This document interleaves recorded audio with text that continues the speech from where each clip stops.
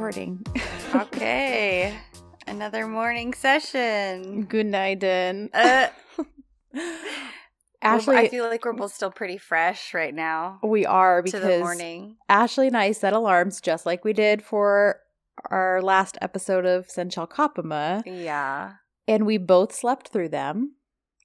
And we were like, oh, crap, I just woke up. We'll hurry. And so now I just feel, I mean, I had time to feed the dog and make coffee and stuff, but right. I just feel a little frazzled. And then I started to text you like, I think I know why I didn't wake up. But then I was like, you know what? I'm going to tell her when we're recording because I was having the weirdest dream. Stop. I had really weird dreams last night too. Were there DZ actors in them? No, Okay. There were X's in mine. And I was like, what are you doing here? No, mine was much more pleasant than that. Mine was not. So dang it. I want your dream. So, okay, get this. I watched Senchal Kapama twice yesterday, live, and then had like a little watch party with Hannah and Katie. And so like that's what I watched yesterday. And yet that's not, nobody in there is who I dreamt about. I had a dream. I was hanging out with Ebo and his wife, but not his wife, like whoever in I had. Real life? Yes, like whoever I had conjured up in my subconscious as his wife was not Mira, I think is how you say her name. Okay. But she was very nice. And she's the one who speaks English, which is funny because in my dream, she was also the one who spoke English. Okay. But like she would leave to go like do stuff and like we'd be hanging out and like baking. And then it would just be like me and Ebo in the kitchen, like trying to chat. Like, and he would like make this very pointed effort to like speak English. And then I would try to like make this pointed effort to speak Turkish and like try to have a conversation. And then I like wound up leaving the brownies in the oven for too long. And then I like blamed it on him for distracting me with his handsomeness. And like it was just like, but I wasn't even saying it like in a flirty way. I was literally just like, well. Like you were really frustrated. Yes. Like, well, if you weren't so handsome. Exactly. And he's like, I'm sorry, I'll still eat them, like the gentleman he probably really is in real life. I was just like dying. And then I woke up and I was like, what in the world was that? I need to tell Ashley about this because probably in 4 hours I'll completely forget about this dream because that's how all my dreams work. Yes, that's how I am. I like don't remember them unless I like speak about them within like an hour of waking up. And it was a nice dream. We were all hanging out and stuff. And then like we were all trying to use Google Translate because then there were certain English phrases like she couldn't think of what she was trying to say. And like I would try to figure out what like she was trying to say based on the little bit she did know. And like it was like a fun hangout, but it was so funny. Super random because I haven't even watched. Maybe it's just because I was thinking about DEK. I haven't watched it yet, but you know, it came back. It came back yesterday. So I don't know. Anyways, then I woke up and I'm about to report a podcast on DZ. So they've taken over my conscious and subconscious life. Apparently. Yeah, so funny. Well, since your dream wasn't as pleasant, I won't ask you how yours went. But. No, I don't think you want to know. It was weird. I was at a theater for some sort of, I thought it was a wedding at first. I'll tell you at least some of it. Okay. I thought it was a wedding at first, and because I, you know how in a dream you're just suddenly somewhere? Yes. I was and suddenly I was awake. Exactly. So I was in this like weird, like this big long hall, and it had I remember it had all these fireplaces, and there were all these people around, and most of them I didn't know. But our friend Vanessa was there. Aw. I know. And then randomly, who else random? Like all these random people showed up in my dream. Justine Rogers. Oh, how funny. From high she school, was from there. Like junior high and high school? Yes. And then a girl from church, she was there, but they like knew each other. But they're from like, two different worlds in your life. Right, but of course they know each other in my dream. So it was just this really weird thing. I was like, this is a wedding, like in my dream thought. Mm-hmm. I assumed it was a wedding, but then somehow it was actually a theater, and this was like a show we were all gonna see. And then suddenly there were people that I didn't want to see. Oh. So that's all I'll go into. What does his name rhyme with? Lion? Mall. Oh.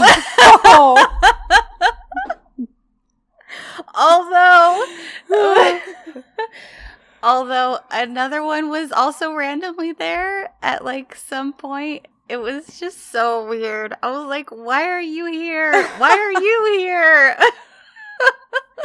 Yeah, subconsciouses are weird, man. I don't know. Yeah. Because clearly I was not thinking about that scenario when I went to sleep. You were not thinking about that scenario when you went to sleep. Yeah. Nor was I thinking about any of those people. Yeah. I mean, at least mine was somewhat on par. Like, it was DZ people, but yeah. Right. Anyways. Yeah, these are all people I have not, except for my friend Whitney, these are all people I have not spoken to, well, and Vanessa. Yeah. That I haven't spoken to in years. Yeah. So weird. It's really weird. Oy. So anyways. Weird dreams. Welcome to Dizzy for DZ. Welcome to Dizzy for DZ. If you couldn't tell, I'm Kristen. I'm Ashley. Because we have sleepy voices, so maybe we sound different, but... Yeah, I don't know. It's Sorry, funny. Did I bump my microphone? A little bit, but that's all right. I don't know, because we got up earlier for Senchal Kapama this week, but I feel more tired and groggy right now. Yeah. I had a hard time falling asleep last night. So did I, and I think that was part of it, and then just the fact that we both woke up late, like, I think just kind of frazzles you. When you're like, oh, my alarm went off 45 minutes ago and I'm just now hearing the snooze, which means I've hit the snooze at least 4 times. Like, yeah, I had big plans to be up really early. I always have big plans to be up really early.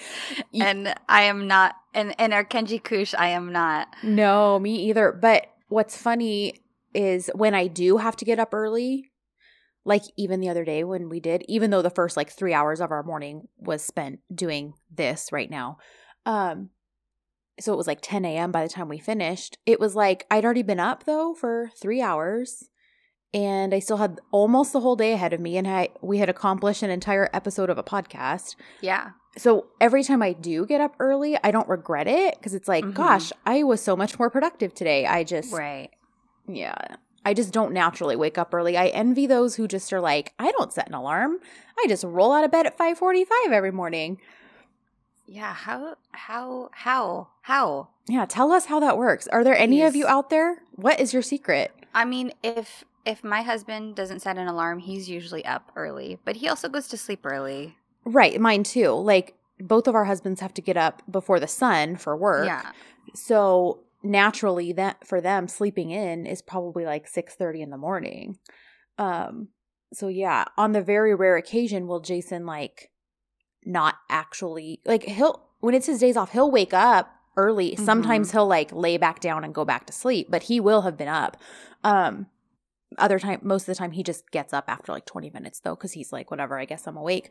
Yeah. So yeah, he doesn't sleep in as often, whereas I'm the opposite. It's like on the rare occasion I'll wake up early for absolutely no reason and then I can't get back to sleep. And then I'm like, well, I guess I'm up. And that was me a few weeks ago at like 5 a.m. I just could not sleep. So I was like, well, I guess I'm up.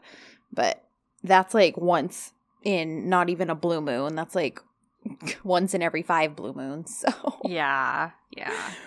Anyways, so welcome, you guys. We are talking about Bayanlish 13, and I feel like we need to address the sad, dark, looming cloud overhead. I know. It all happened so quickly. So this fast. week, which is just wrong.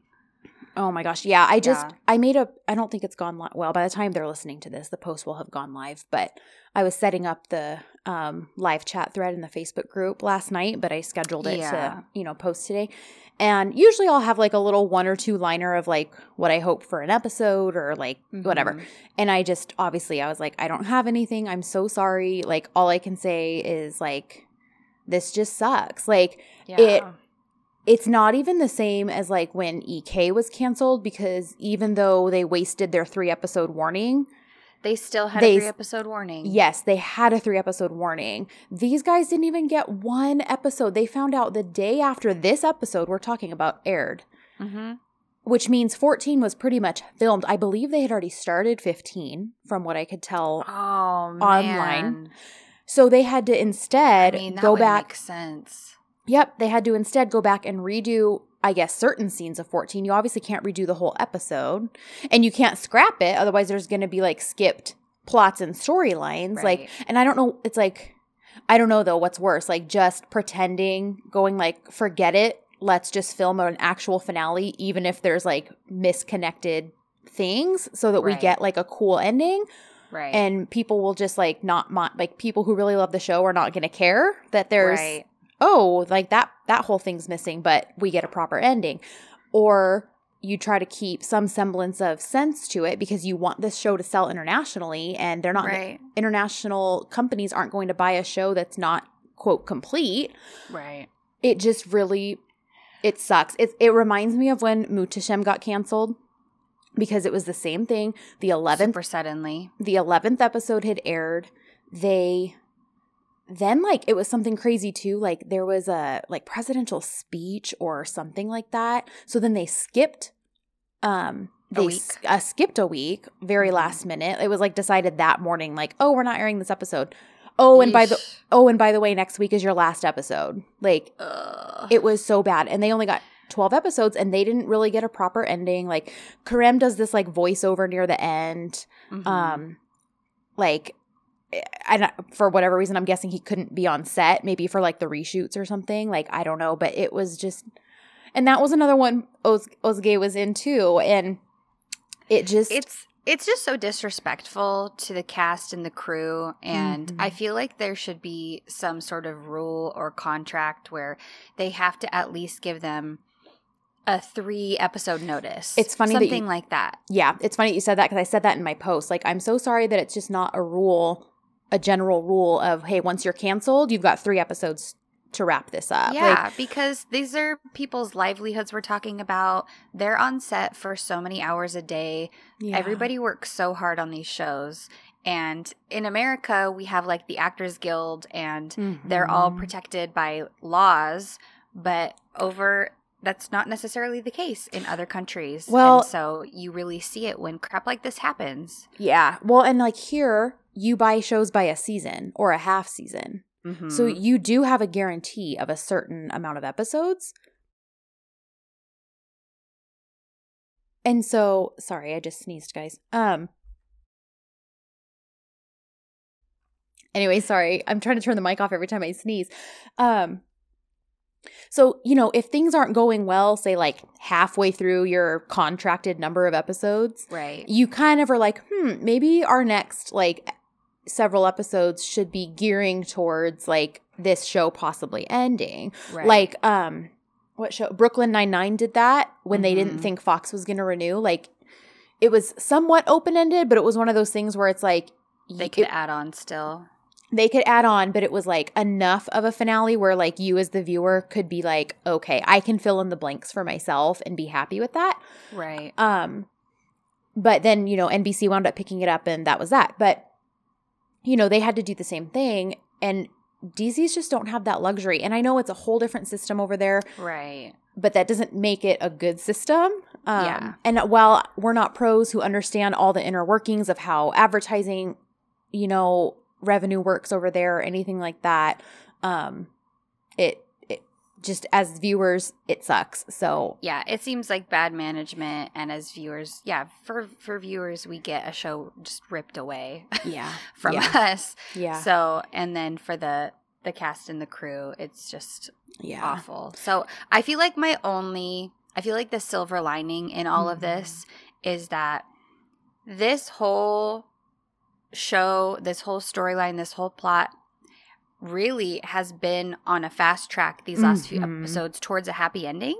Yes. So I'm like, okay, at least I can find comfort in the fact that it'll maybe be a little bit easier to like wrap everything up and give everybody a happy ending and make everything great for that last episode because I feel like things have already been on that track.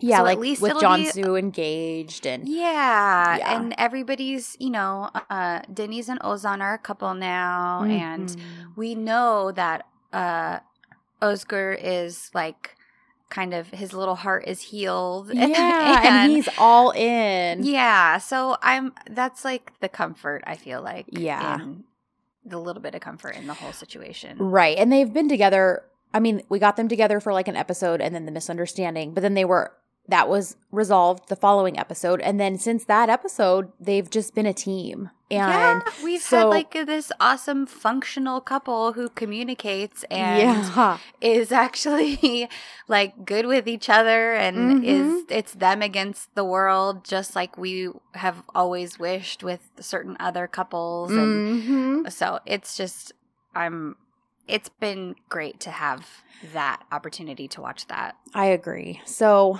anyhow, I guess we should get into it. we can start. I mean, I know this is all stuff people have probably already said and felt, but we wanted to definitely address it and acknowledge it. So definitely.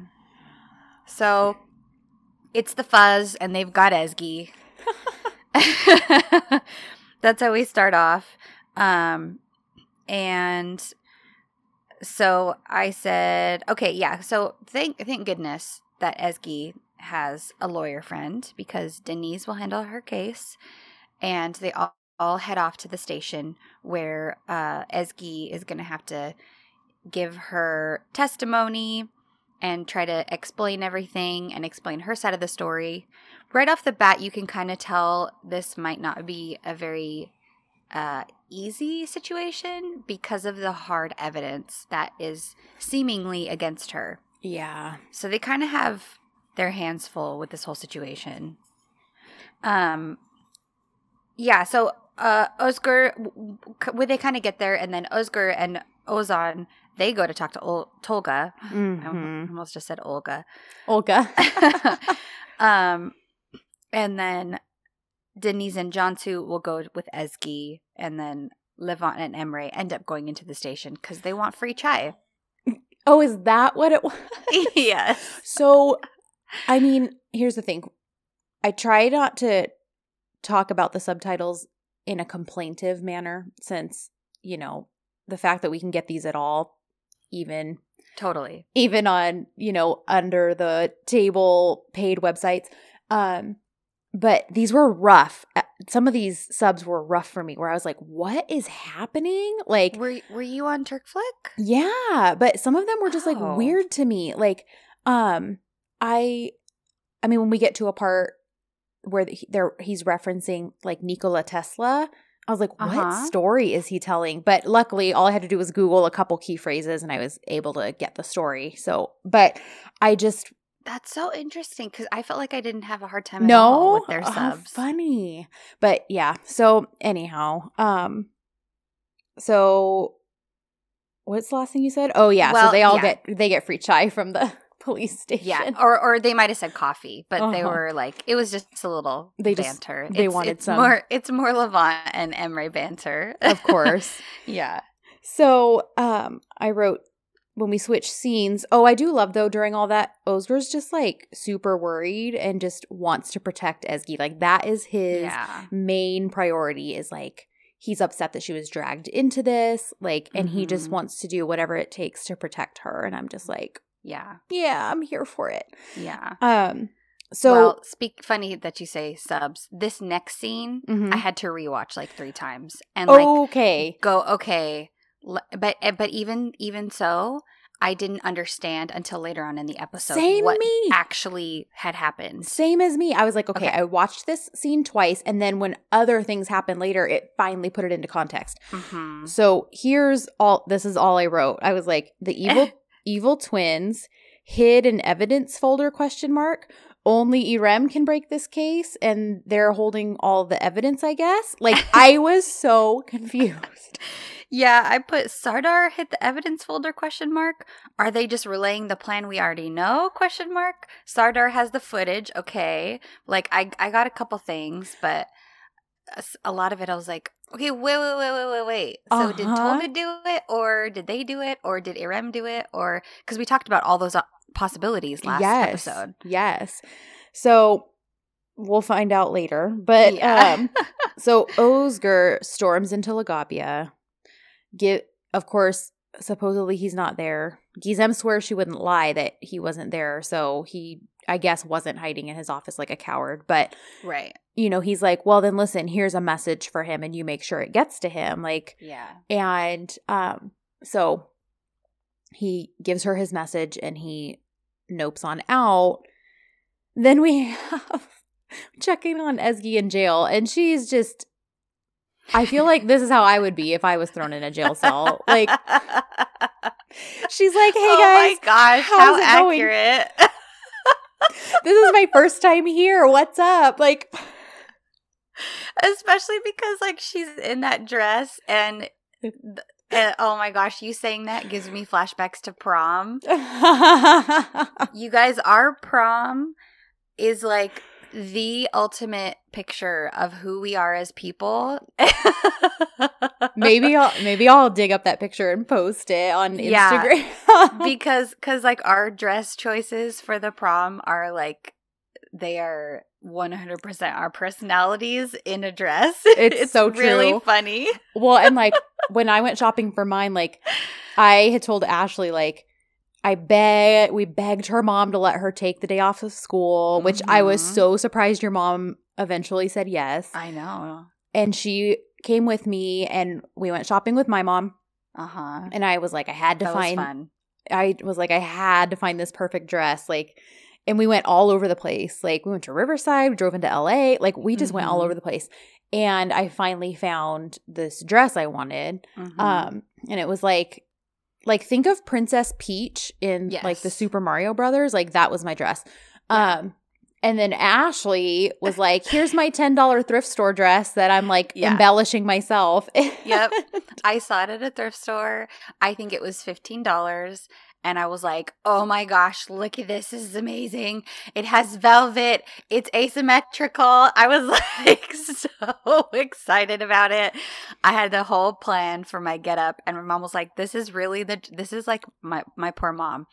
This is how she spent most of her life with me, going, this is really what you want? Listen, your mom should be grateful that you're picking out $15 prom dresses.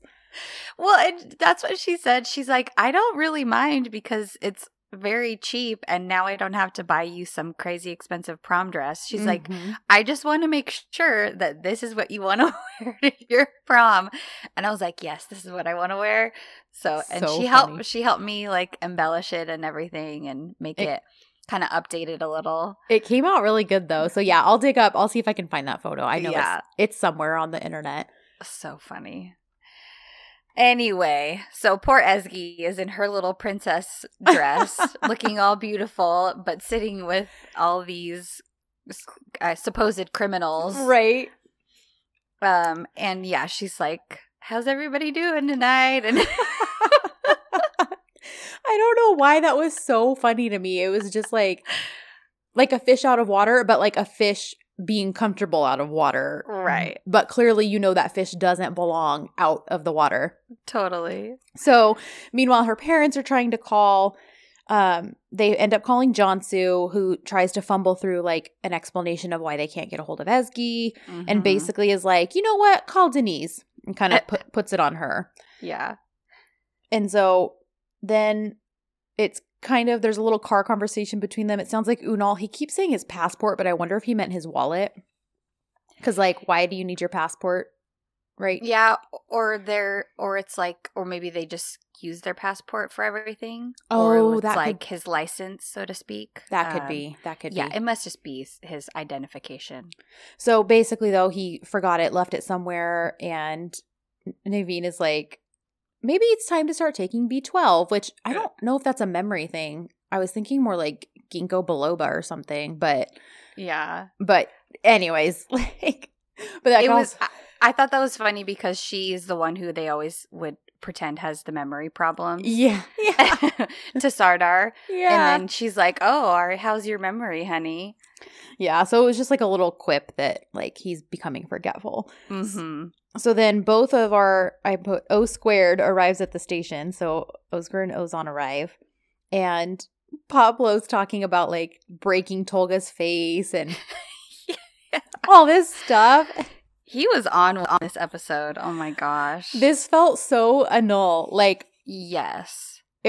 With the dancing and oh my gosh, so much stuff this episode. Yeah, because so much of it felt JJ, but I was like, okay, well, it's not JJ, it's him himself. But right. It was just like interesting to see, like, obviously they're actors, they infuse themselves into their character, but they also act unlike themselves because they're acting a part. So it's always fun when you can see something that's clearly them. Yeah. You know, in their characters. And I just felt like he delivered on that front a lot this episode. Totally. So now Sevim and Fitnat arrive home? Yes, it's just Sevim. And then she calls Özgür because she's like, oh, he must be really worried about me. Oh my gosh. But he doesn't answer, so she starts whining. So she's basically starts calling everybody. Good night and Zuzu. Yeah, so she starts calling, looking for him, and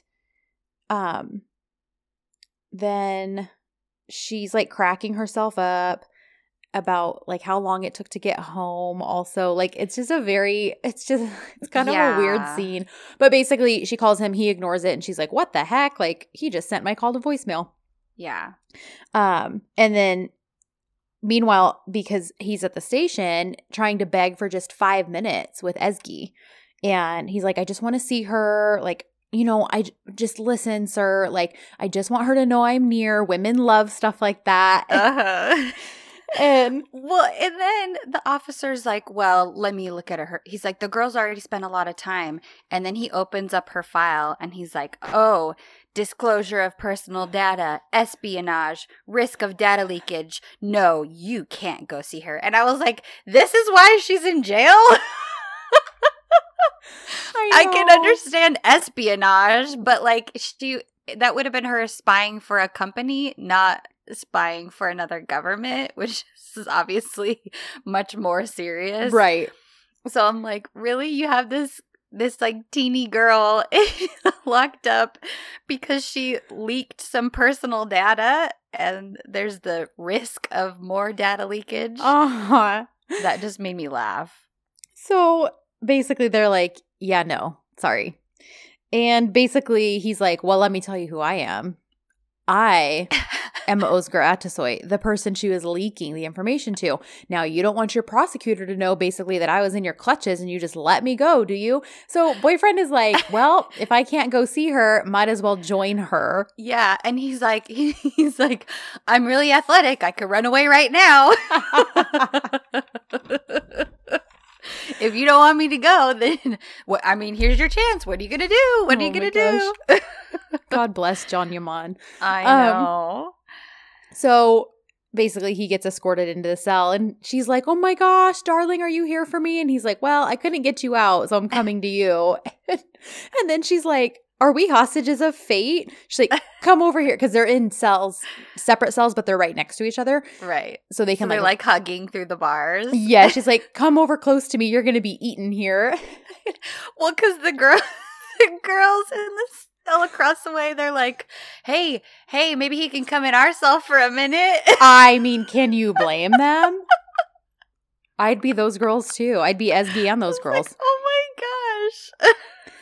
So that's all happening. Meanwhile, Özden is outside. Naveen calls, looking for Unal's wallet, wanting to know what's going on with Ezgi. Mm-hmm. Denise is trying to, like, you know, come up with something when Levant comes out going, oh, the police station, and chai in the police station. Hey, I got this chai in the police station. Like, oh my gosh. Like, how many times can he say police in, like, a 10-second clip?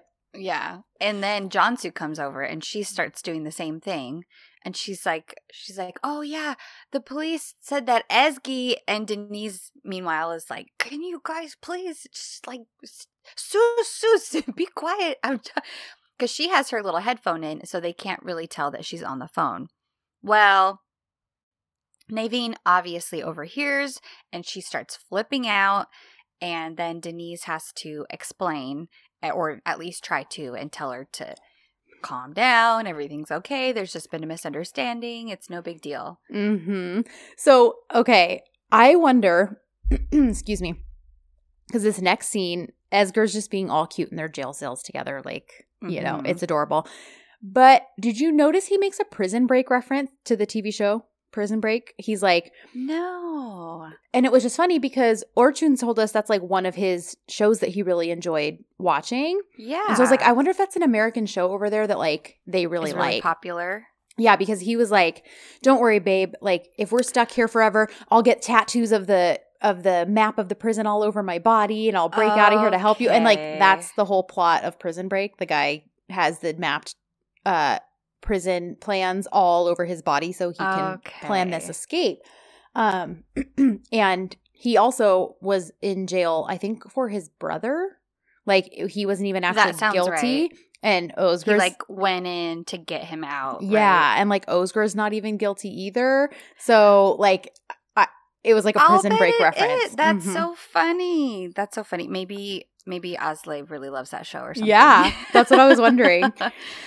So meanwhile, you know, she's like, you'd be very cute here in prison. And he gets all smiley about her like saying that. And it's funny because then he's like, well, you know, if we did wind up getting prosecuted and they put us in the same cell, I wouldn't mind. That wouldn't be a punishment. Oh, man. So funny. So then they're like, let's just admit our guilt then. And they just have cute little looks and hand holding through the cells and stuff. Yeah. So now Nevin calls Sevim. So I was like, oh, great. So she tells her all about the whole situation. And I don't remember if she does tell her that now Osger is in too. And then Sevim flips out. She's like, my boy, what will he eat in there? I was like, his muscles are going to deteriorate. And then I did love what Nivy said, because she's all, don't worry, he's Osger's such a thug, he'll be fine if he doesn't eat for 3 weeks.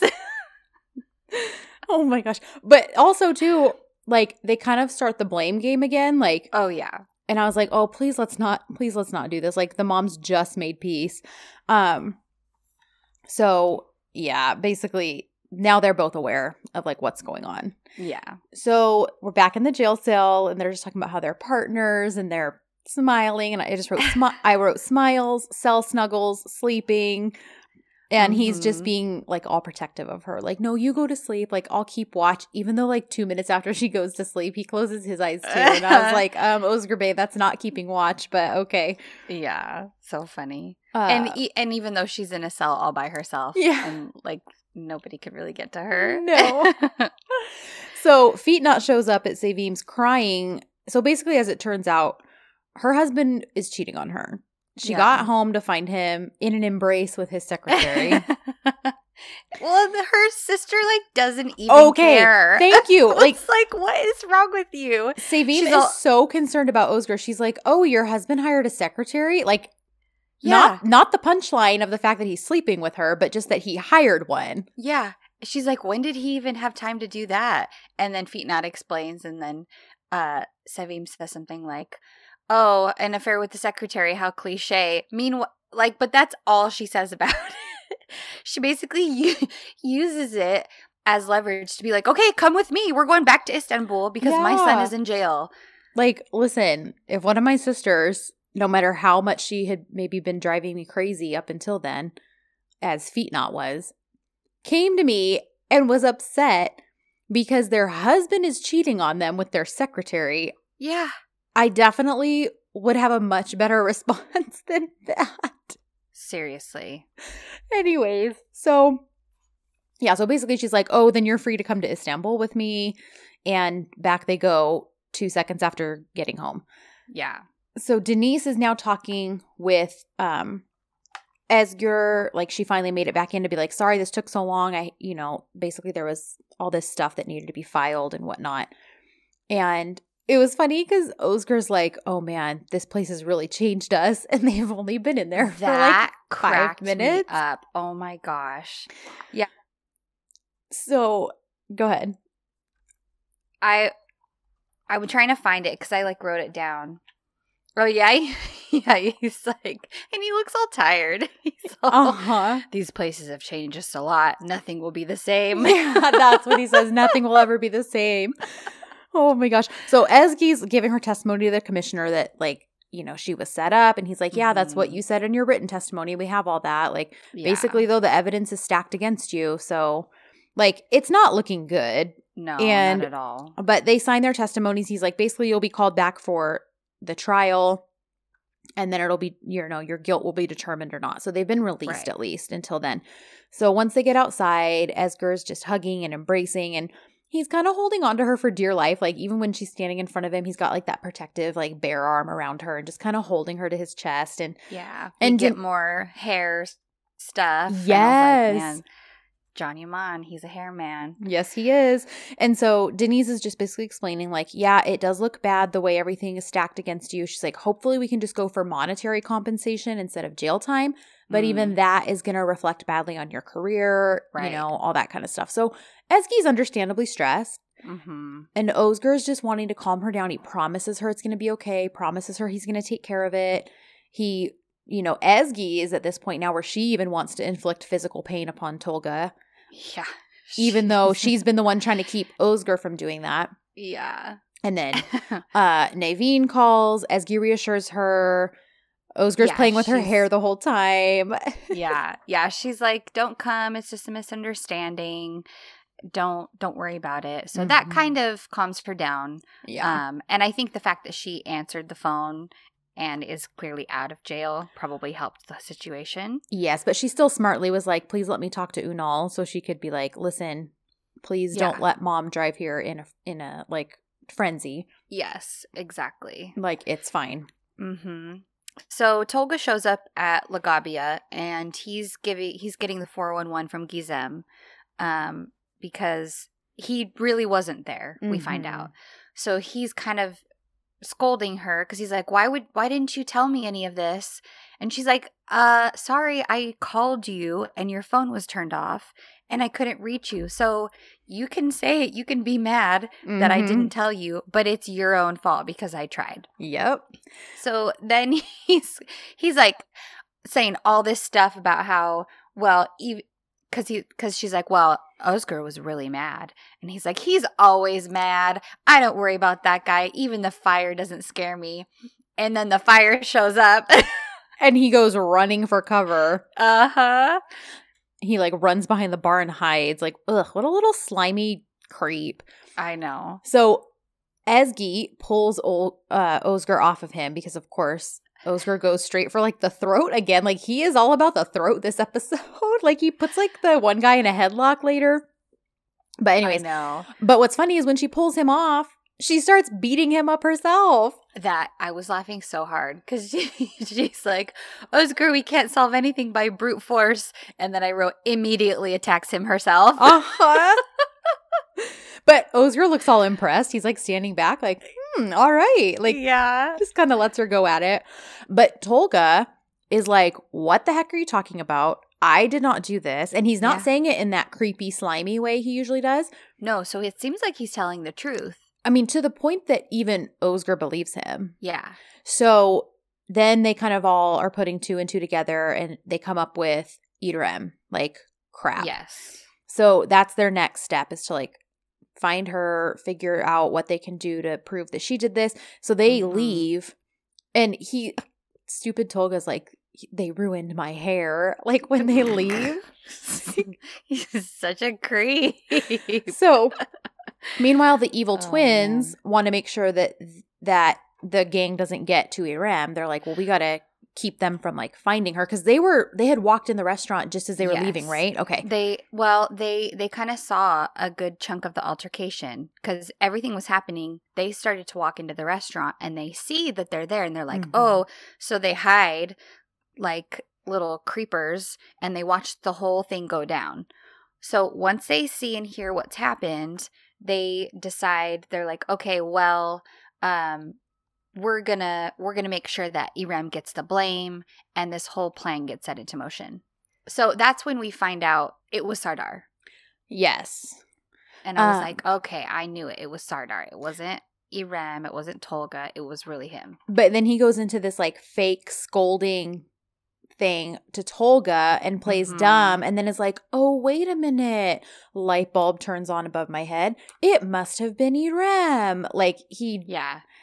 And he's like, you promised me. He's being all dramatic about it. The one thing that I really appreciated is that, so the thing I appreciate is that it in like another scene change, Gizem sees Sardar and Tolga brainstorming and talking, and she is no dummy. So I'm interested to see what happens with her. Yeah. Like when later on in the episode, when Tolga's like, I know we're jumping ahead a little, but like when he's basically saying, well, if you're not actually working for him and secretly reporting back to me, don't really have a use for you. So you better go crawling and get your job back. I'm like, okay, clearly when she scolded him in front of his mom and aunt, that was for their benefit so that they'd vouch for her. Like, look at her sticking up for you. So she was clearly very much over the top about it, where it came off fake. But I'm like, but were you being so over the top just to be convincing? But you actually were being like genuine because you realize what a snake Tolga is and you do want to get back in Osgur's good graces? Or are you still actually just spying for him? Like I couldn't figure out. I'm not sure. And I don't know. And then I'm like, crap, I don't even know if we're going to get an answer for that now because it's such a side plot that like it's in the big scheme of things, it's not that important when the show only has an episode left. So, anyways, but yeah, so all that to be said, you're right. She starts seeing like, whoa, what the heck? This is very like nefarious. This is. Yeah, because she's standing right there and he's like, yeah, they're talking about how Irem set both of them up. And Sardar's like, yeah, because of her, I almost got fired. I almost lost my job. And so they're kind of brainstorming how to get rid of the situation, the quote situation, which is Irem. Yeah. And Tolga admits that he has the surveillance footage and Sardar is, bad acting. And he's like, oh, yes, that's right. So they come up with this whole plan. And Sardar is like, oh, no, just let's do this. You give the footage to me and I'll secretly take it to the prosecutor's office because you know that my sister Yashim is a journalist, so she probably has connections. And Gizem is like, that's interesting that you're just conveniently coming up with this whole big plan. So it'll be interesting to see how it all plays out. Yeah. So that's all being brewed, and Osgur and company also wants to get their hands on the footage. So they're basically like, well, we need to go visit the venue and talk to that guy again. And if anything, we can at least find out who got them to delete that footage because it's clear it was deleted if it's missing from, that time frame when that happened, blah, blah, blah. But he wants Ezgi to stay behind. Ezgi and Emre, like, no, stay here.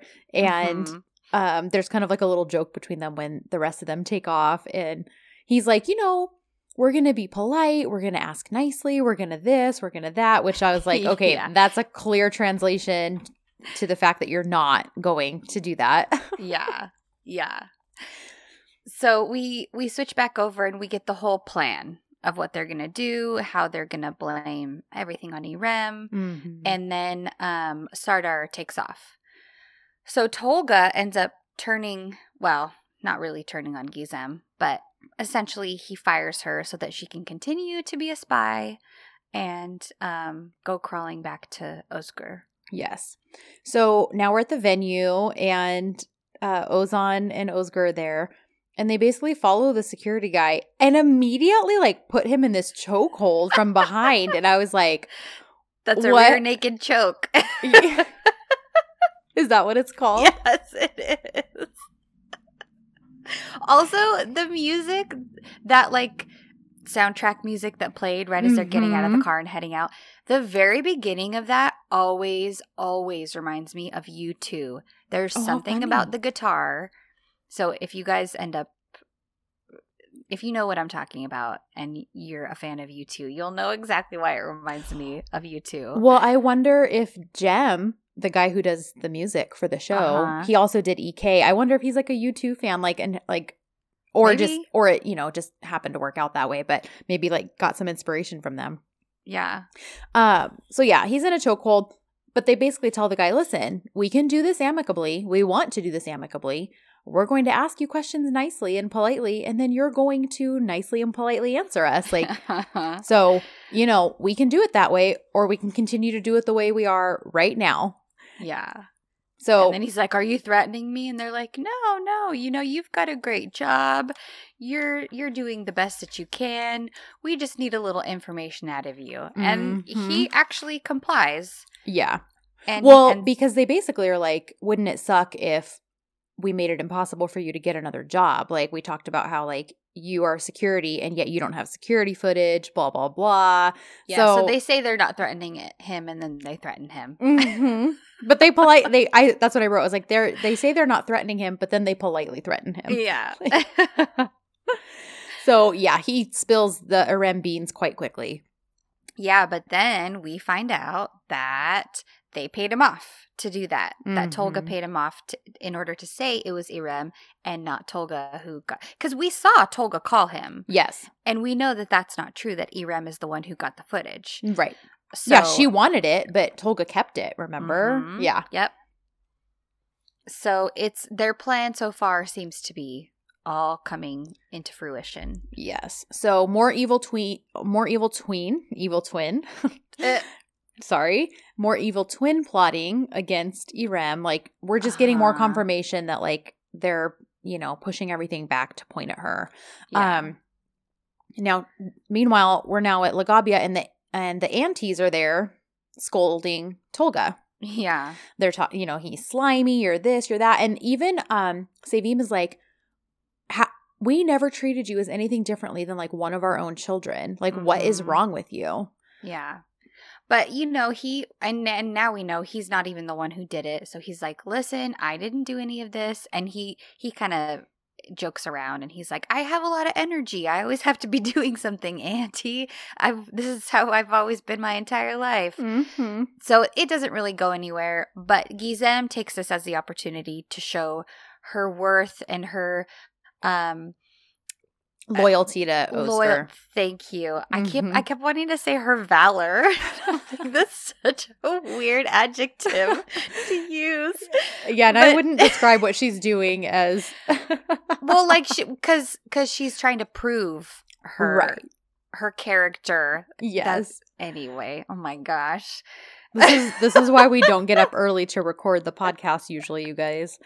And she's like, you should be ashamed of yourself. She, like, makes this whole show of quitting. Yes. And quitting for all these supposedly moral reasons. Right. Which is to her benefit because, of course, Sevim and Fitnat are witnessing this. So they can be like, Özgür, you should see how she stood up for you, blah, blah, blah. Exactly. So then we're at La Laguna. And they're trying to figure out what to do regarding Irem. Özgür, again, is just all about reassuring Ezgi that he is going to make this right. Like, it's going to be okay for her. Yeah, they're just kind of back at square one with the whole situation. Yes. So then we have, this was the most ridiculous scene. I'm so glad it wasn't just me that thought this was hilarious. I was like, I'm sorry, do you actually think you're hiding your identities by wearing sunglasses indoors? Like... You're not even, like, covering your heads, like, you know what I mean? If they had, like, a wrap or something over their heads and sunglasses, like, or just a big hat, like, well, and it's just funny that I'm like, why? But, like, why are you even hiding your identities? Yeah, what are you afraid of? Yeah, neither one of you are fugitives, like, no, at least not yet. But yeah, it was. I mean, it made me laugh. Yashima's like, put your sunglasses back on. Yes. Well, yeah, because when the scene first opened and I was like, oh my gosh, this is ridiculous. But then when Irem goes to take hers off, I was like, oh, they just must have gotten there and now she's taking them off. And then and then Yashim says that and I was like, oh no, this is meant to be one of those ridiculous sunglasses scenes. Yeah, they're hiding their identities with a pair of sunglasses. Yeah. So basically, Yashim is like building this whole thing like, listen, I'm your friend. I'm this. This is my advice to you. Like, you know, I know both of us had our female pride hurt. They kind of bond over that because Ozgur hurt. I like how it's always translated female pride, not just pride. Yeah. But that's like the book genre, women's fiction. Like, okay. But anyways. So, yeah, your quote, female pride was hurt. So they kind of bond over that a little bit. But she's like, listen, you know, this looks bad and I don't want anything to happen to you. I think you just need to lay low. I think you should, like, don't you have a cousin in America? You should go to the States and throw your phone away. I'll get in contact with you. Like, totally just feeding her friend to the wolves. Like, yeah. Anyways. Yeah. So that's essentially it, is like, you need to get away because this looks bad and I'm going to do everything I can to help you. But, you know, basically, like, there's no guarantee, so you should just escape right now. Yeah, she's just not a real friend. No. So, Ozgur is at the restaurant, and, you know, Ezgi is still really upset that well, she's upset because she feels bad that she's put him in this position, because now he's been dragged into the whole situation, whereas he wasn't before. She says something to the effect of, like, I keep, you know, bringing these, you're so good to me and I keep bringing these bad things into your life. And Ozgur is just so sweet about it. He's like, no, none of this. No, you're fine. You're not doing anything. The main thing is that we're together. He just keeps reassuring her. Yeah. And meanwhile, it's funny because he keeps shocking people. Okay. I wrote shoke because I literally was waiting for an ad to pop in where, like, Emre was going to be like, listen, try this static electricity thing. And, like, all of a sudden you'll stop shocking people. Like, I was waiting for the ad to come in, but then it never did. So then I was like, wait, what? I know. And I'm like, is this a metaphor? Like, is it because he's all in and he's never been like this and it's a literal shock to people? Like, I don't know. I don't understand. Or is it just a funny scene? Yeah. I wasn't sure. Yeah. If it was, like, supposed to be. Or is it foreshadowing because later on the electricity goes out? I don't know. I mean, it was funny. It was just it was so funny that I was like, oh, we have an ad coming. Just like when they're like, oh, my hair, blah, blah, blah. And you're like, okay, a shampoo ad is coming. Like, that's what I was expecting. So nothing happens. But I did write, teamwork makes the dream work, after he was like, as long as we're together, everything will be fine. And then Sardar shows up and just basically offers to help get camera footage as he's blaming Irem, tells Ozgur, I'll even, you know, text the video to you. I made sure all the charges against Ezgi got dropped, you know, basically playing the hero when they're the ones who, like, put the charges against her, right? Yeah. So he sets himself as the hero by sending, that's what I put, by sending the video to Ozgur, talking to the prosecutor, and dropping the charges. Yeah. And then he's like, I wish you happiness. And then he gets shocked. And then and then Ozgur's all smiley with Ezgi, and then he tells Pablo, discharge everything. Like, I don't know. I don't know what that means. Like, that's why I was waiting for some type of product to be whipped out. Like, okay, this will take the static electricity out of everything so our customers don't get shocked. Like, I know, it would have been a good place for, like, a dryer sheet ad. Yeah. For static cling or something. I don't know. Yeah. So anyways, Ezgi winds up giving the girls the good news. And Ozgur, of course, is, like, hugging and cheek kissing her as she's doing this. And I wrote, oh, we got John chewing this episode too. That's so funny. I don't even notice this stuff. But his jaw is just so, like, whatever. If you listened to one of our Sensual Kapma episodes like 2 weeks ago, you already heard me gushing about Kerem doing this. And I was like, John's chewing now too because he's got, like, gum in his mouth or something.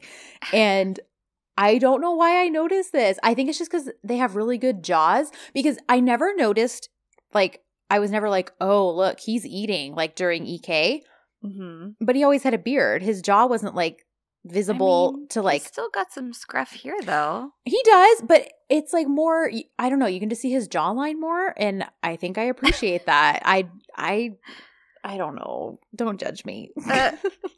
So John-Soo ends up coming to the restaurant, and they're all just kind of chatting.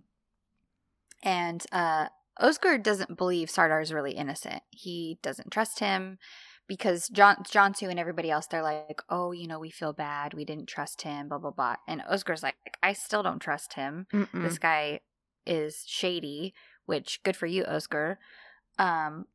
Yep. But then John-Soo is like, well, Mars is in retrograde and you don't know what kind of pressure that puts on us. And they all kind of end up, they're like, we'll blame it on the planets. Nobody knows what they're doing right now anyway. So I just thought that was funny. Well, and it just further confirms that clearly Osley does have an interest in. Oh, she must. In astrology. Yeah. So, which is funny because I'm like, okay, is Mars really in retrograde right now as the show is airing? Because that would be interesting. I'm going to Google that. You keep talking about this scene. I'm going to look that up. Yeah. Well, they basically just kind of blame the planets, and then they decide to go see Denise because they're going to see her new office space. So Emre is meanwhile kind of freaking out that Ezgi left because he's like, Oscar, you know, these first few weeks are really important for the restaurant, and we need her as our PR manager to keep everything going. And Oscar's just like trying to calm him down. He's like, we're going to be fine, Emre. Like, everything is working so far, and don't worry. Because I guess Emre is just really concerned about the new restaurant. Yes, he is. Okay, really quick. Yes, Mars is in retrograde from September 9th to November 13th. Dang. Okay. There you go. So, okay. Anyways. So then Fitnat and Sevim arrive at La Laguna. And they tell Oscar that they spoke to Tolga, and he is not happy about that. No. He's like, why are you getting in my business? You keep doing this kind of stuff when I'm telling you not to. I'm dealing with it. Everything's fine. And then Gizem is back there, standing looking all meek. And Sevim starts to help make the case for her. Right. So, yeah, which we kind of touched on, that she's like, I'm so sorry. I didn't know what kind of person I was working for. I just really wanted this position, but now I can see it was a mistake and blah, blah, blah. So he does wind up, we kind of switch scenes a little bit, but he does wind up like saying like, okay, well, you can start as a waitress. Cause she's like, I promise I'll take any position. And Pablo's like, oh, even a dishwasher? Like, he is like, yeah, let's start her. Because she thought the position isn't important. He's all, bluff. So funny. He's got her number. So yeah, Oscar's like, well, you have experience as a waitress, so you can start out there. And Pablo kind of warns him, like, I don't think you should do this, boss. And I wrote, listen to Pablo.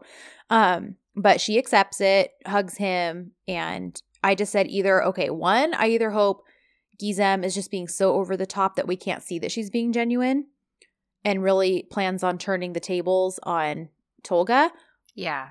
Or if maybe Oscar's just a step ahead of her and also kind of is like, yeah, I don't buy this. And, but he's like maybe doing the whole keep your friends close, enemies closer thing. So I'll pretend to buy into this. But I said either way, Pablo's going to troll her and I'm here for it. Yeah, and it is interesting because we do not see her on her phone sending messages to Tolga in this episode at all. Which was very prominent in the previous episodes. Yes, that's true. That's very true. I didn't even think about that. So now we've got set up at Denise's new office. Ozan's carrying furniture in for her, being the ever so supporting and encouraging boyfriend. So sweet. And like just talking about how she'll grow and all this stuff. And, she'll have new clients and need a bigger place eventually, but this is great. the girls show up and congratulate her, and they're all talking about these new beginnings that they're each getting, which kind of made me sad now to watch it because I'm like, okay, so clearly you were setting up like the next portion of like whatever the show's going to hold, like the next set of plots, the next moving forward. And yeah, so, but also at least these new beginnings, again, like you said earlier, hopefully they can at least get the start of these new beginnings and, you know, at least we can kind of maybe fill in the blanks. Like maybe we'll get to see the beginning of each of their new beginnings and then kind of fill in the blanks for ourselves at the end. I don't know if I'm hoping for too much or what, but anyhow, so all that to be said, basically they're like, we'll make the office nice because it's, you know, it's low rent. It's this because she's just starting out. So, and then they kind of start talking about Jeonsu's wedding. Like, let's make a to-do list and get things done because it's in 2 days. Yeah, because they all got distracted by Ezgi getting arrested. So they're like, we got to get back on track with this wedding. Yeah. So they're just having girl time at her office, and Ezgi's explaining why she doesn't want to work for Özgür just because, you know, she's like, I want to earn my success. I don't want people to think that the only reason I have it is because Özgür handed it to me. But Özgür does want her there. And we find out he's preparing a surprise for her. And we don't quite know what that is yet. So right after they help get Gizem a job, Fitnat and Sevim leave. So they head out. And then Pablo is talking about, he's kind of just trolling Gizem. He's like, we're starting from scratch. You can't call me Pablo because now that you're here, we're going to start back from the beginning. And he's asking her why she even left Lagabia. So so he's like putting the pressure on her.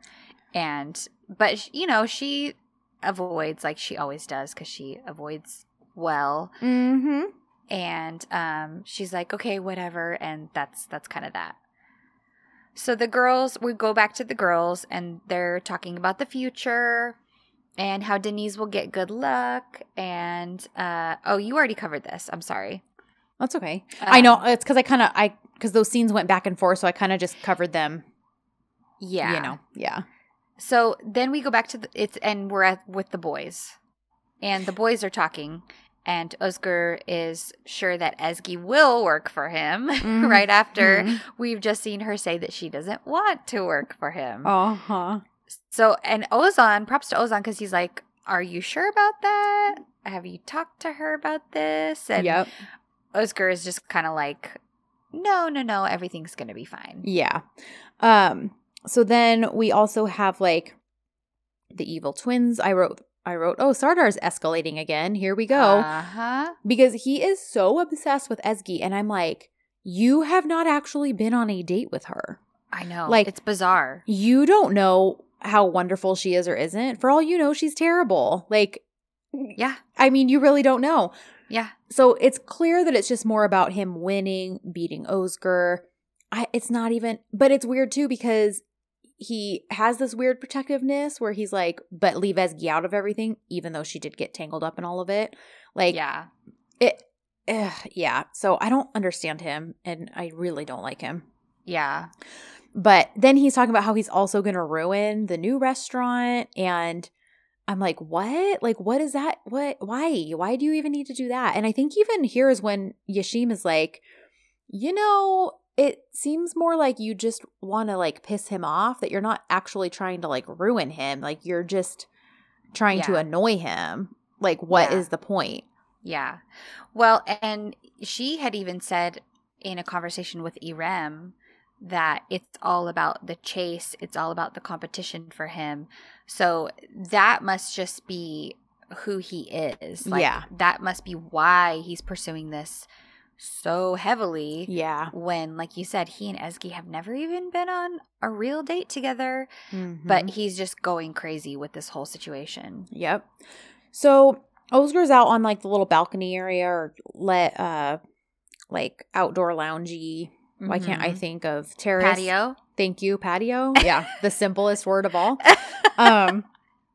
And he's just kind of he's confiding in Ozan, like, you know, I'm just having some doubts. Like, I I miss Lagabia because of all the work we put into it. And like opening this restaurant made sense when it was going to be like a sister restaurant to it. But, right. you know, I'm not so sure about, you know, it just sort of feels like we lost our homeland. So I'm not feeling the same like motivation and inspiration now with this place.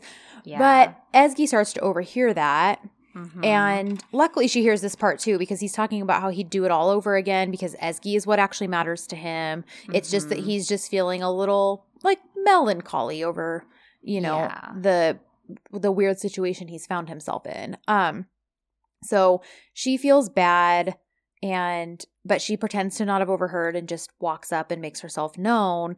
But they do have like a sweet little moment of embrace, and they both kind of have sad puppy dog eyes. Yeah, because he's like, she asks how everything's going, and he's like, everything's great. You know, kind of putting on a bit of a face after his sad conversation. Yeah. And she's like, well, of course everything's great because everything you touch gets better. And it's just a really sweet moment. Yeah. So we have more Pablo trolling the new waitress. Mm-hmm. He has like a new cocktail named Lady Gaga, and he like makes a joke about her name with it. But like I didn't quite. I know. I have a feeling that's a cultural thing that we missed. Because it sounds, when he says it, it sounds like he says Lady Gagi. And she's like, oh, Gagi, ha, ha, ha. You're such a funny guy making that joke. So I was like, okay, that must be something funny. Okay. And that we just, it went over my head. Yeah, I don't know. Same. But Haidar shows up all creepy and stalkery because he's got flowers. Oh my gosh. But he like drops them when he sees her because he's like so stunned by her beauty. And then he like tries to hand feed her a piece of Turkish delight. Like, horrible. It was terrible. At that moment, I felt bad for Gizem. I was like, oh, totally. I would not wish this on anyone. No. Ugh. Unwarranted. So cringy. Yeah. Unwarranted or uninvited flirtation. Like, ugh. Anyways. Yeah. So, on a happier note, Ozan brings Denise a special new treat he's made. Like, it doesn't have a name yet. He wants her to try it. Uh-huh. And then he's like, he feeds her a bite and is like, close your eyes and tell me how it made you feel. Where did you feel like it took you? Well, and she's like, it looks so nice. And he's all, it doesn't look nicer than you. Oh, I missed that. That's, oh my gosh. They are like the cutest and cheesiest in the best way. Like, I know, because I'm like, this should not be this cute because it's all pretty cheeseball. Like, and I am not necessarily into the cheeseball kind of stuff. But when they do it, I'm like, oh my gosh, I love this. He's just got that perfect look for it though, because he really does have that sweet baby angel. But he really does. But also, if he were doing like the low growly like voice seduction, like he could totally pull that off too. So totally. I think because again, I just love the sweet baby angels because that's how Eric is, because he'll just do these super sweet things and I love it. So I guess maybe I do just love the cheese ball. Yeah, you say you don't, but maybe this is the truth coming out. Well, yeah. I mean, guys, there's been times when we've been recording and he'll just like walk up to Ashley and like kiss her on the head while we're recording. I know, because he's a sweet baby angel. I married a sweet baby angel. Yes. It's very sweet. I think it's adorable. He'll just like walk up in the middle of, it won't even matter if you're talking or I'm talking, and he'll just like kiss the top of your head and then walk away. Like so anyways, so all that to be said, she starts describing like she's in a snow-covered mountain, and then she takes a second bite and is like, now I'm in a cabin with a fire, and then he like gives her a little cheek kiss, and then he's like, now I know what I'm gonna name the dessert, Kilimanjaro. But then he's like, I can't put it on the menu though now because this is our special dessert. So cute. And then, okay, so I totally thought this was her being like, so did I. Okay, so because she's like, oh my gosh, is it hot in here? And I just thought it was like, she was like, oh my gosh, I'm so in love with you. That's what I thought. But then I wrote, Oh no, it actually is hot in there because Yeah. then Pablo's like handing out mini fans and free lemonade. And I was like, what is happening? But then we see creepy Sardar watching from like a surveillance video. Yeah. So this is the beginning of a whole slew of sabotage. Yeah. So basically we go from this and then there's then it gets so it's super hot, then it's like super freezing cold. And then there's the electricity goes out. And then there's cockroaches. Ooh, that was horrible. And it's I know so that those gross. are probably CGI, but they still creeped me out so bad. I hate cockroaches more than so many things. I hate them. I hate them. Yep. So, yeah. So that's just the beginning of all of this. And Sardar watches on the surveillance video the entire time, and it's really gross. Ezgi initially thinks Sardar's behind all this, and I was like, well, you're close. Or I'm sorry, Tolga. She thinks Tolga's behind all of it. And I'm like, well, you're close. Then, you know, again, she feels like she's only just bringing problems to his life, and he's always trying to make her happy. And Denise is like, listen, he's planning a surprise for you. He loves you. You're not bringing trouble to his life. Like, he's here for you. Yeah. But Denise basically is like, I think it's and she like waves her fingers. And then you kind of see Özgür and Ozan messing around. Like they're like talking about a ring and passing it between the two of them. Right. So it's like, okay, that's convenient since that's what the girls are talking about. Yes. So when now we're in the freezing part of all of this and Pablo's calling it a hello winter party, but Ezgi basically goes and breaks the air conditioner and she's like, hope you're not mad. And Özgür's like, yeah, I'm not. Let's get out of here. Yeah. And because you're the most important. And again, then Denise tells Ozan, like, I think he's going to propose to her. So we get more gloating from Sardar and Tolga. And they're just talking about how smart they are and about how İrem's mistake is that Tolga's like, İrem's mistake is that she took the right steps at the wrong time. Your mistake is that you take the right steps at the wrong time. The wrong steps at the right time. She switches it. He switches it. Yes, you're right. Yeah, so I was like, but he always takes he always takes the right steps at the right time. Yeah, Tolga, you're so smart. Anyways, so then we're on the No. We get a big reveal. So, because Sardar's like, okay, well, what's your mistake in this story?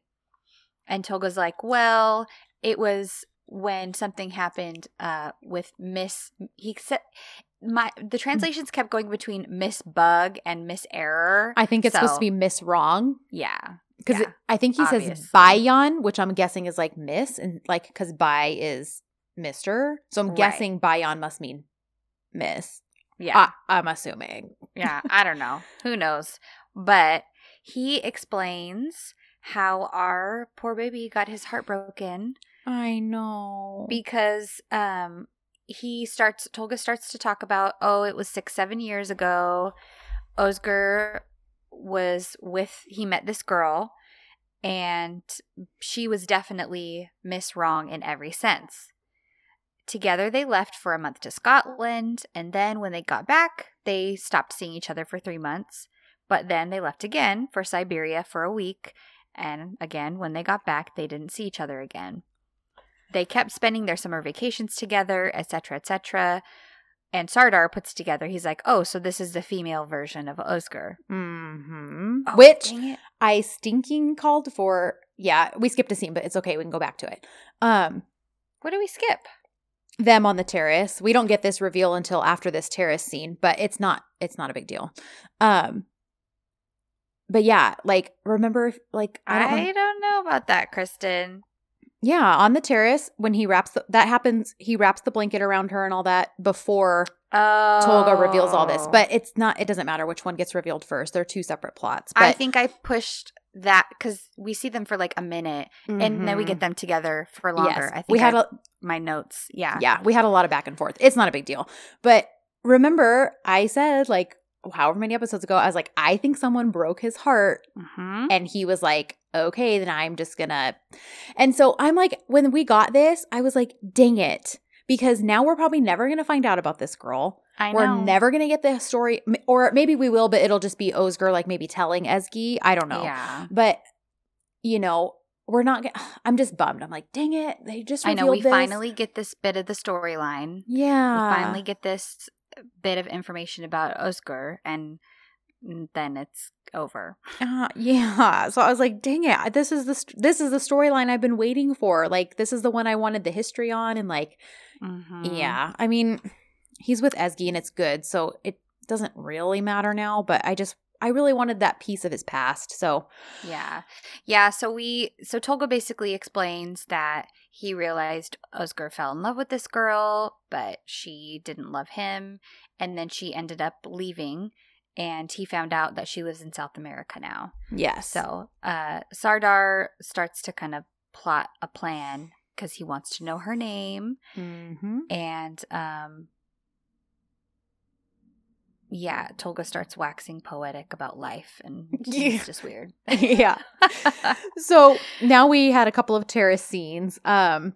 So we have excited Ezgi because she's waiting out on the terrace. They're at home. And he comes and wraps a blanket around her and like snuggles her and tells her she's the best thing that's ever happened to him. And he can't imagine his life without her in it. And he's like, oh, I forgot the coffee. So he goes to get their coffee out of the kitchen. Ezgi sees this little box. Oh my God. So of course she gets all excited because she's like, could it be? Blah, blah, blah.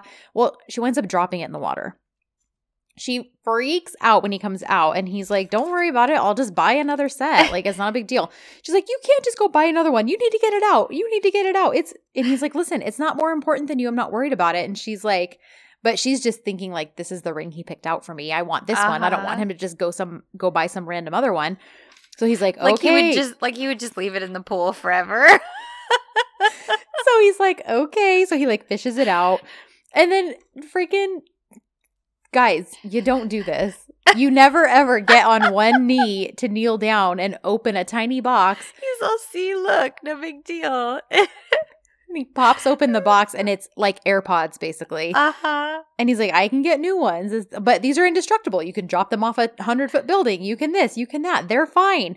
And she's like, womp, womp. Like, totally like, oh, this is not what I thought it was. Oh my gosh.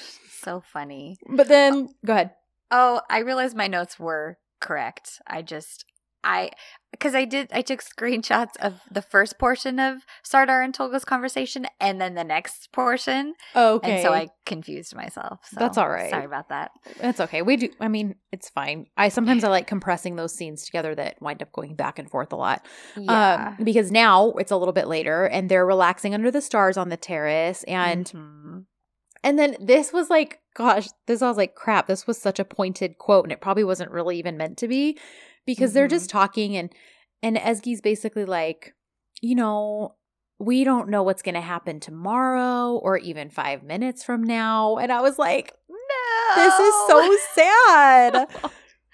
And Osgur's like, well, I don't want any more surprises. And she's like, but I love surprises.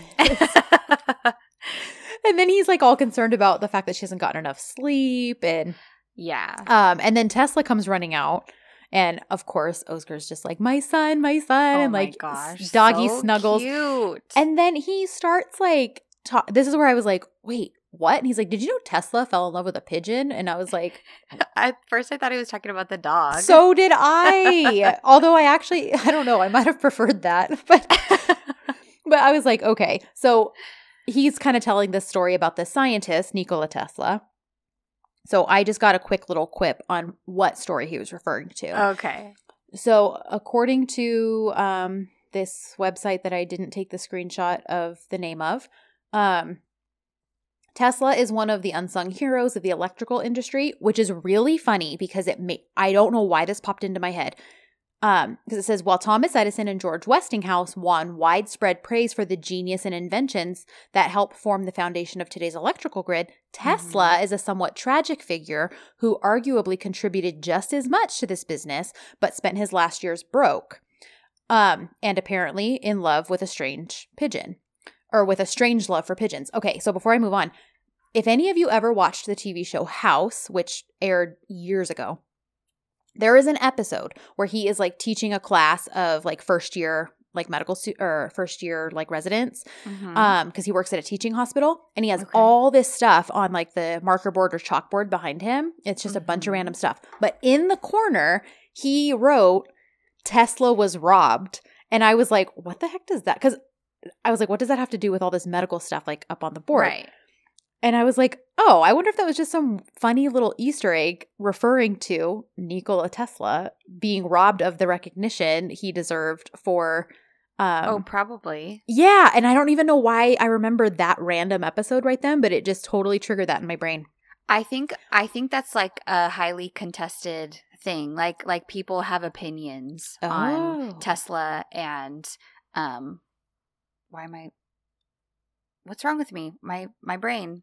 I don't know what you were trying to say next. Well, because of the like race for electricity. Yes. Between him and Edison. Thomas Edison. Good yes. grief. Yeah, I think people kind of have big opinions on that. Yeah. Well, like I think honestly, I think this lamp hanging above me right now is a Westinghouse, and like that must be why that's named that way, because of George Westinghouse. Yeah. So anyways, so here's the thing about him and his pigeon. Oh, wait. Do you have... Well, it just occurred to me, maybe this is why Oscar was shocking everybody? Maybe. Is it a reference to... Like... It's just interesting. We're getting like... We're getting some history on Tesla, who was, a pioneer of electricity. Oscar is like shocking people at one point. Oh, and then I didn't the even put that. Electricity gets shut off. I'm like, what's going on here? Okay. Well, maybe what are we missing? Maybe Osley has a very strong opinion about Tesla and the recognition he deserved, and this was her way of like infusing it into the story. Maybe, yeah. So the story goes, Tesla allegedly loved an all-white pigeon romantically. The bird flew, as it's told, the bird flew to tell him that she was dying with a bright light in her eyes. After the bird died in 1922, Tesla knew that his life's work was finished. Regarding this beautiful bird, Tesla supposedly said, "I loved that pigeon as a man loves a woman, and she loved me." I'm so sorry, I can't not laugh.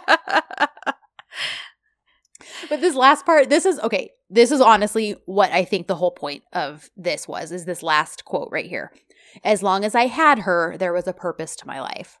Yeah. So I think it was like him saying like to Ezgi, like, you're what's important. You're the priority. Yeah. I think that's what this was all tying into.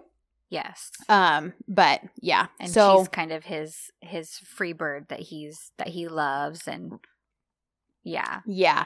So, was there more to that? Oh no, this just goes on to say he had a street corner named after him in New York City. So anyways, but yeah, so I think the whole crux of that was that last line, like, as long as I had her, there was purpose to my life. Right. And that's what he keeps telling Ezgi. As long as we're together, everything is fine. As long as I have you, nothing else matters. Yeah. So that would definitely track. Yes. But then he looks over and she's asleep. Yeah, I know. But he was concerned about her getting sleep, so it's a good thing. He was. So he gives her a little forehead kiss, and that's that. Yeah. So then I was like, wait, who is this new dude that Sardar is now paying? And then I was like, oh, he's like some PI he hired to find Miss Wrong. Mm-hmm. So great. And then as this is now later or the next day, the next day, I think. Yeah. Okay. They walk up. They're all being all cute and excited, and how they're going to walk in, and everything's going to be great. It's a brand new day. They walk into chaos. Yes. Yep. Oh, and here's the no electricity part. Mm-hmm. Okay. So, all right. I'm sensing the theme now. I'm sensing the theme. So, but it got shut off, and then, Oscar has to deal with that. And then also Feetnot is there losing her mind, and she needs to talk to somebody. So Ezgi goes out and has to try to calm her down. Yeah. So basically, Feetnot's pointing out the irony that she's a matchmaker, yet her husband cheated on her with someone that she introduced him to. Yeah. And it's, it is sad. But so Ezgi's trying to help her, and basically is like, I know a lawyer who can help you make him suffer. Let's go. So they go to meet Denise. Of course, Feetnot's kind of judgy and nose uppity about the location and the look of her office. Yeah. She just goes on this rant about how she wants him to be a turtle upside down on the asphalt. Like, she wants to bury him. Like, all these descriptions, I was like, yikes, man. But think about it, like a turtle upside down on hot asphalt, that is a picture in your head. Like, that paints quite the picture. So it's very vivid. Yeah. Doesn't she say she wants him to like pinch the life out of him? Like, yes. She even wants like everything down to his underwear. Like, she wants basically everything of his. Yeah. That's right. So she talks about like squeezing his underwear, like twisting his underwear. I was like, oh my gosh, these are very vivid pictures. So funny. So anyways, so yeah, like basically they go through this whole spiel. She finally leaves and Denise is like, Ezgi's like, I'm sorry for submitting you to that. I didn't think it was going to be quite that crazy. Like, yeah, they both have heaved this huge sigh of relief after she's gone because now they're both exhausted from her. So basically they're off to meet Jeonsu, but Denise asks really quickly like what the surprise was, and Ezgi's like, well, it wasn't a proposal, that's for sure. And then, oh crap, we need to go meet Jeonsu, so they're off to go see her. Yeah. We get a quick little thing where there's a delivery for Özgür that he basically is like, oh, this is for Ezgi. Okay, cool. But then we don't see what the delivery is. We just know that it must be part of her surprise. The surprise, yeah. So we get some wedding dress shopping. And Jeonsu is all paranoid during this whole thing because she's just wanted this for so long that she's kind of afraid something's going to go wrong or something is going to end up happening, which is a foreshadowing. Mm-hmm. So Zeynep is there too. She's going to get her little flower girl dress or whatever. I guess maybe they don't have flower girls, but she's getting a dress too. Mm-hmm. I didn't like this because I was like, I thought we moved past this, like, I'm going to cause trouble thing. Like, but then I didn't think she meant to cause trouble. Because when she's walking away, she's all excited. She has her tiara. She's going to go pick out her dress. Mm-hmm. But then the girls are like, oh, Jeonsu, like the way you are with her, you're going to make such a great mom, blah, blah, blah. And then Zeynep gets this look in her eyes. Like she doesn't like that they're referring to her as her mom, which, I mean, I get she has a mom. Right. But I was like, oh, man, like, I didn't like that because I was like, man, I thought we were, like, moving into, like, they kind of solved things and, you know, realizes that Jeonsu's not a threat to her and that Jeonsu wants her to be, you know, a part of their lives and all this stuff. Like, I don't know. I guess I didn't see the stuff that happened with Zeynep as her, like, being hostile or as her being, like, trying to cause trouble. Okay. I saw it more because, and maybe we can just talk about this. Yeah. Because later on, after the whole wedding dress shopping is done, Jeonsu, Levant, and Zeynep all go to the hospital because they have, Jeonsu and Levant have to deal with some stuff. And then Zeynep ends up meeting a little girl who happens to be there with her parents. They're getting an ultrasound because her mom is pregnant. Well, the girl's like, I'm going to stay here with my friend, even though they're strangers, because she doesn't want to go in with them for the ultrasound. Well, this little stranger girl starts putting stuff into Zeynep's head about, because she's like, oh, that's not my mom. That's my stepmom. And they didn't tell me. And they told me all these plans that they weren't going to have kids. And now suddenly she's pregnant and they just barely got married and they're going to ignore me. And they'll probably send me to boarding school next year as soon as the baby comes. Okay. So this little girl is like panicking because she has a stepmom who also just got married to her dad, and now suddenly they're pregnant, and she feels left behind. So to me, it was like this starts putting stuff into Zeynep's head. Okay. And she's like, oh no, I'm going to get forgotten. What did they say while we were wedding dress shopping? Oh, Jeonsu, you'd be such a great mom.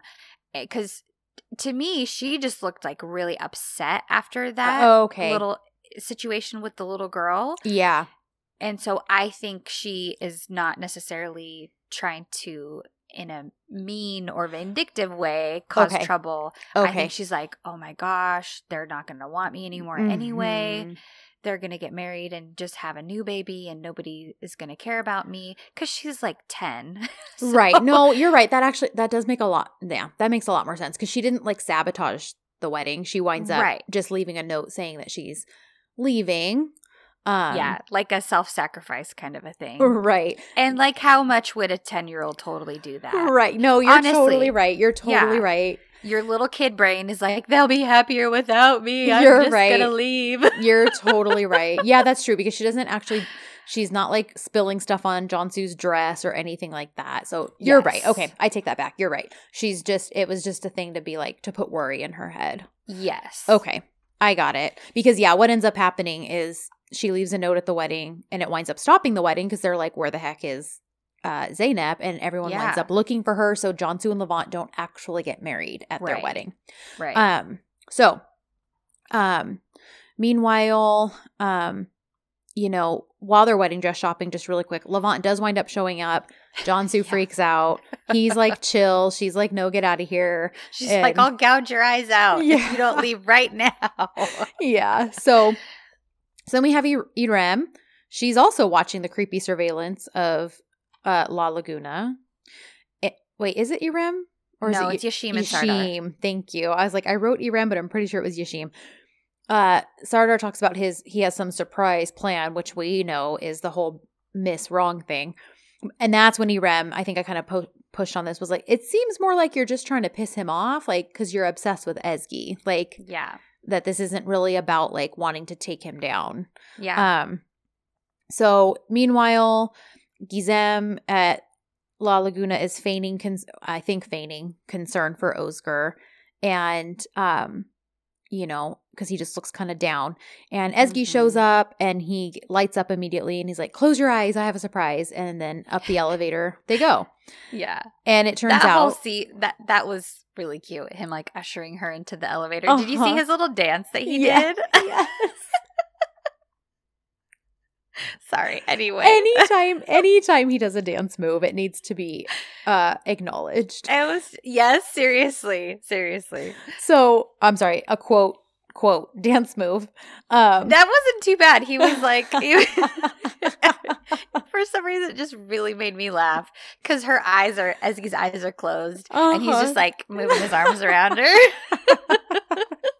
So he gets her up the elevator and surprises her with a beautiful office. Yeah. But she's like, babe, I really don't think we should mix work and love. Mm-hmm. And he's like, but when you're not with me, like everything sucks. It's really sweet. He's like, I think you need to understand, like, I need you physically near me. Like, I need to see you. I need to be able to hold you. And I'm like, oh my gosh, this man. And then the cockroaches show up and ruin the moment. And I know they're having this whole sweet moment and he like convinces her and then he's like, no, you're right. We shouldn't. She's like, hey, what? You just convinced me and now you're turning. What do you want from me? Mm-hmm. And then, they get distracted because people start screaming. Yes.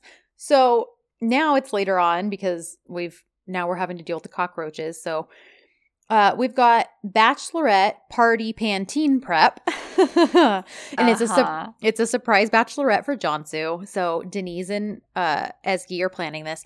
Meanwhile, we've got the like world's most depressing bachelor party happening at La Laguna. Like Özgür's just sitting all forlorn and distracted, and like they're trying to play music. And this is where we get some Emre/JJ/ Anil like dance moves. Yeah, signature dance moves. And then Levant's little like disco pointing dance moving. And then even Ozan starts moving. And I was like, oh my gosh, please tell me John's about to do something. But he does not. Didn't.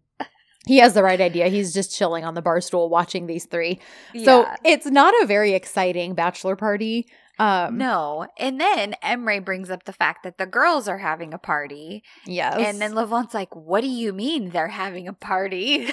Because he's just aghast that they could possibly have fun while he's not there. Well, and then so we get a quick switch over to the bachelorette party. And they're just kind of having girl talk right now. And Ezgi's like, I'm not stressing over a proposal. Like, I'm just happy that we're together. Mm-hmm. And, they're kind of like, that's the right idea. Because Jeonsu's like, yeah, that's when it happened for me. Like, you know. So then we get back to the bachelor dancing. And then, yes, the whole Ezgi planned a surprise party. Levant's like, what the heck? And then who says it? Is it Emre? Emre. And he's like, he causes so much trouble this whole night. He's like, yeah, I bet they even have dancers from Africa coming. Like, what? I don't know. And the guys are all like, what do you mean? What do you mean dancers from Africa? Like, what does that? That's so funny to me. So, okay. So these mysterious dancers from another continent. And then, so then they're like, they're just having it at Cansu's house. Why don't we take this party home since Özgür's is right next door? And this is lame anyway. Yes. So they're leaving and Pablo makes a call and tells somebody on the other end that, here's the address we're moving to. And so you're like, oh boy. So we have girls' night. They're just singing and dancing and have a good old time. The boys arrive back home. They're wondering what they're up to because they can hear the music like out on the terrace. And they're like, there are definitely dancers over there. Yes. Pablo's implying that strippers are there basically. And Özgür's like, I'm going to go check. And of course, Levant and Ozan come and follow. And then Özgür totally trips over himself, falls into the apartment as they're trying to be sneaky and spy. But like makes it like, oh, I was trying to hug you. And like hugs Ezgi. The girls, of course, see right through it and scold them. Like, oh, should we be assuming all these things about you then? And blah, blah, blah. So basically kicks them out. Yeah. And we're like, uh-oh. So they get back to Özgür's. These dancers arrive and Haydar. Oh my gosh. And like, oh my gosh. The faces on Ozan, Özgür, and Levant when the girls walk in is like my favorite thing of this entire episode. Ashley made a meme of it, you guys. I posted it in our Instagram stories last night because she texted it to me as she was watching this episode. And I was like, oh, that needs to be a meme. So she added a little in Turkish thing to it, and it's up in our stories right now. And under our highlights of memes on our Instagram account. It's really funny. It's like the perfect looks on all their faces. It was a good it was a good one. Shocked. And because stinking Pablo, he's causing all sorts of trouble. Yes, because the girls now are like, well, my mood's kind of sour, but maybe we overreacted, blah, blah, blah. Let's go talk to the boys. So they go next door. Oh my gosh. Levant's dancer looks so scary. She looks like she's about to murderate him in like a minute. She's looking at him with such an intensity that I was like, oh my gosh, I would be so frightened. So funny. So basically, they kick the dancers out when they get there. Like, what is happening? You accused us of this, and you've got this happening here. And, they blame Pablo, or they end up kicking Pablo out too because they're like, well, he brought them, so like kick him out too. Yeah, Levant quote explains everything, and then the boys are all Özgür's like, we're victims. We're just innocent victims. So then, because Levant's like, yeah, the barman is out of his mind. So then they kick all of them out, and then they wind up, they're like, well, there's girls here. We can still have a dance party. Yeah. And it kind of it turns into this very sweet, like, prom last dance little thing. Yes. And I love it because we get sweet little moments between all of them. Özgür basically is like saying he's being reminded why he fell in love with Ezgi. Do you have what he says? I do. Because they're like, oh, I'm glad you're not offended at me. Oh, I'm glad you're not offended at me either. So he says, on the contrary, once again, you reminded me why I fell in love with you. She says, oh, how? He says, well, with your determination, taking care of the life you want to live, taking care of me. And that's all he says. But it was really sweet. Yes. And then we get a sweet little embracing moment between Ozan and Denise. Same thing with Cansu and Levant. And we kind of just fade out. And we're the next day wedding prep. Guests are arriving. Yeah. Of course, we have more Özgür sweetness. She's talking about how handsome he looks. He's talking about how beautiful she looks.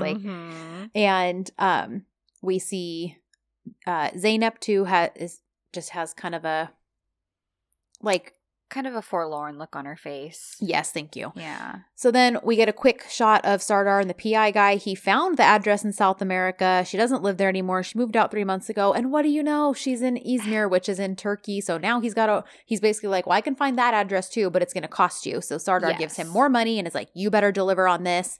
And then that's it. So now the wedding is starting. And, Jonsu and Levant walk in. They sit at the table with the officiant, and they're about to start. But Levant's like, Jonsu, where's Zeynep? Like, she's supposed to be sitting right next to Ezgi up front. Yeah, and they're like, Ezgi's like, she was right here. I don't know where she is. But there's a note that she left, and it basically says, I wish you every happiness. I hope everything will be wonderful for your life, but I'm gonna leave Istanbul. Yes. And she's literally gone. Yeah. So basically the wedding breaks up because it's like, we need to go find her. So everyone's out looking for her, calling for her. Ezgi's still at the venue, probably in case she comes back. And Sardar's she's kind of ushering people out. Yes. So getting everything settled. Sardar winds up being lurking outside while everyone's looking for Zeynep, and he approaches Ezgi and says basically he has one more good deed for her because he feels bad, blah, blah, blah. So basically it's all this footage or voice recordings of Tolga, planning all this stuff. So he's basically like, here you go. Here's how you can get Lagabia back for your boyfriend. Man. Yeah. And she's like, Ozir wouldn't like this. You're basically giving me this so I can blackmail him. Yeah. And he's like, yeah, she calls him out because that's exactly what he's saying. But he keeps saying like, no, this is what he deserves. This is what you should do. How else are you going to get everything fixed? And you should really take advantage of the situation. Yep. And he presses the recording into her hand. He's like holding her hand. Yep. Right as Ozir walks up. And granted, he doesn't obviously he doesn't think anything is going on between them. But clearly he's going to insert himself because there's someone else touching his woman. Yeah. So he walks up and is like, what the heck's going on? Well, Ezgi winds up taking the recording. And hides it. And hides it in her purse. And, so it ends basically with Ozgur kind of staring at, what's his name? Sardar. Like, what just happened? So, I don't know if that was just more of a climactic ending but really she doesn't plan on doing anything with it. It was just like, this makes it look like maybe she is. So part of me is like, okay, maybe the opening of the next episode will be like her being like, nope, not interested. Here you go. And just kind of calling it all out in front of Ozgur. But then the other part of me is like, is this episode even going to have any connection to this one now? Like, I know, so I know. I don't know. It's hard to because then I feel like it ruins the whole thing. Well, it does. Of the fact that it's ending. Well, and like both of the fragments have been like a camping trip type of a thing. Yeah. So, and honestly, too, I think they freaking spoil the final scene. Like, I know. How do you spoil a series finale? I watched the fragment. I was like, why did I just do this to myself? Like, I was like, okay. But maybe, just maybe, it's not the final scene, and it's like the second to final scene, and then we'll get the follow-up to that scene. Yes. But also, I don't want to hope for too much, because they had such short notice on this. I know. But, yeah, so I'm like, what is with them spoiling the final scenes in these fragments? I don't know. Like, I don't know.